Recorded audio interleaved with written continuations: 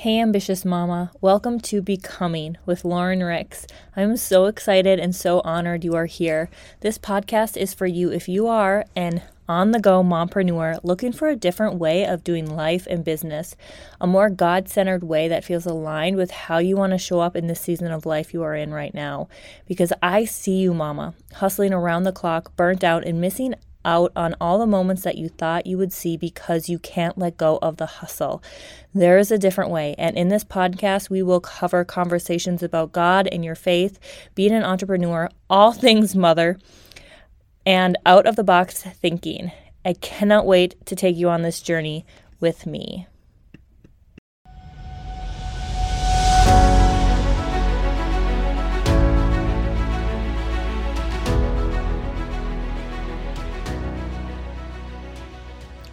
Good morning and welcome back to Becoming with me, Lauren Ricks, and today we are in Ecclesiastes 8.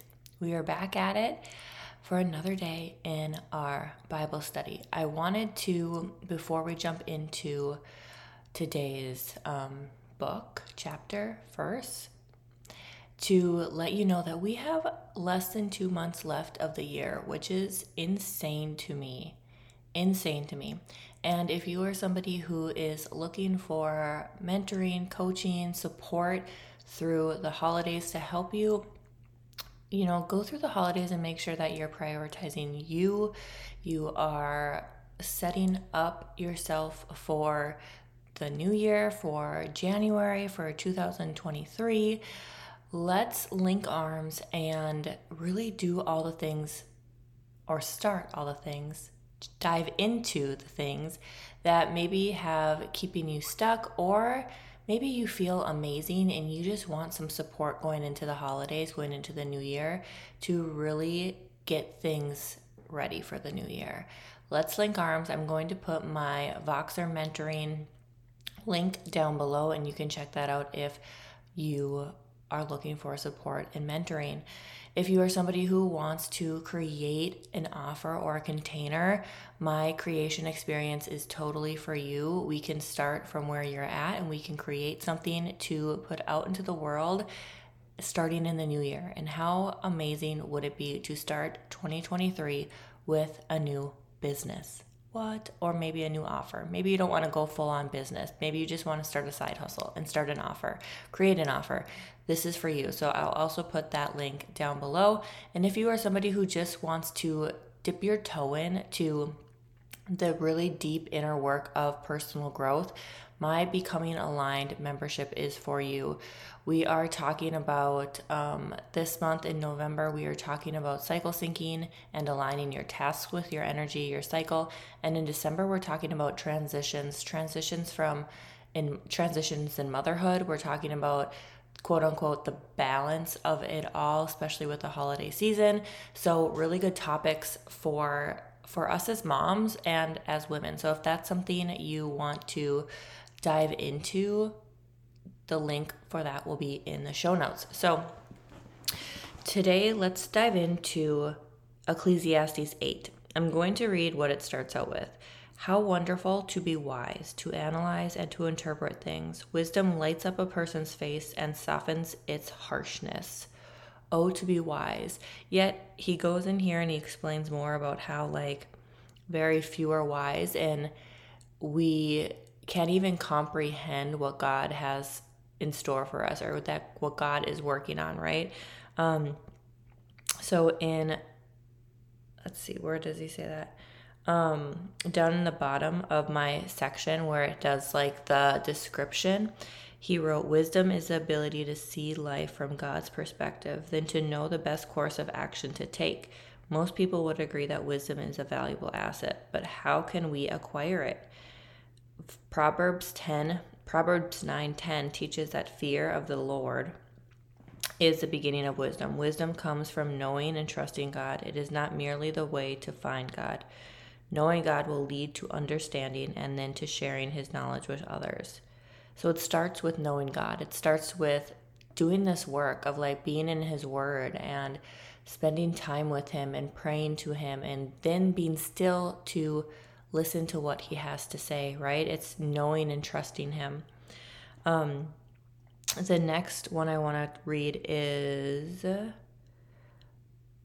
8:5. It's those who are wise will find a time and a way to do what is right, for there is a time and a way for everything, even when a person is in trouble. I just love that. I love that it says there's a time and a way for everything. There's a time and a way for everything. Kind of like, did we talk about this in Ecclesiastes where he said there's a time for happiness and there's a time for sadness. There's a time for rejoice and there's a time for sorrow, right? There's a time for everything. The next one I want to read is part of 8:11, which says, remember, God knows every wrong we commit, and one day we will all have to answer for what we have done. I feel like this part, he just talked about how like people are wicked and the wicked get honored after they pass, and how we forget what they've done. Well, I didn't really find much in that one. The next one I want to read is 8:14. In this life, good people are often treated as though they are wicked, and wicked people are often treated as though they are good. This is also meaningless. So I recommend having fun, because there is nothing better for people in this world than to eat, drink, and enjoy life. That way, they will experience some happiness along all the hard work God gives them under the sun. Again, he reminds us to enjoy life. And this doesn't mean like don't work hard, but it also means like stop working to enjoy life. Enjoy what God has given you. Enjoy what you have worked for. Enjoy the life that's right in front of you, not just be stuck in work mode all the time. Down below in my description part, it says 8:15, Solomon recommends that the remedy for life's unanswered questions is joy and contentment. We must accept each day with its measure of work, food, and pleasure. Let us learn to enjoy what God has given to refresh and strengthen us so we may continue his work. 8:16, this is my description part again. It says, 8:15, I'm reading from the Bible part now. So I just read that. Oh my gosh. Okay, so let's go down to 17. 8:17. I realize that no one can discover what God is doing. I realize that no one can discover everything God is doing under the sun. Not even the wisest person discover everything, no matter what they claim.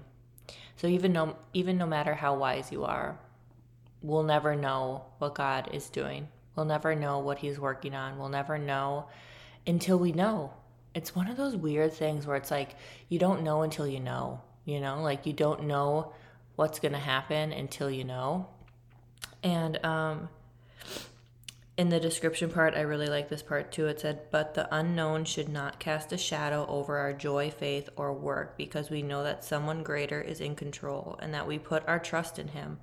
Don't let what you don't know about the future destroy the joy God wants to give you today.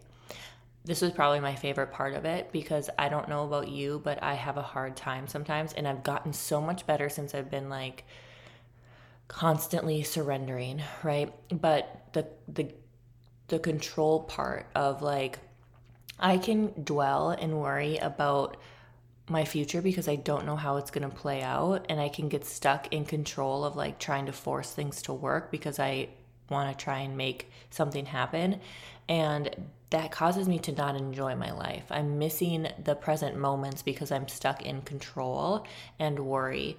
And here it just tells us that someone greater is in control. And when we don't know, we can let go of control. We can pray to God and either ask him what our next step should be, or just let it go and go enjoy your life. Go be present in your life when you don't know, and just to trust in him that what is meant for you will be.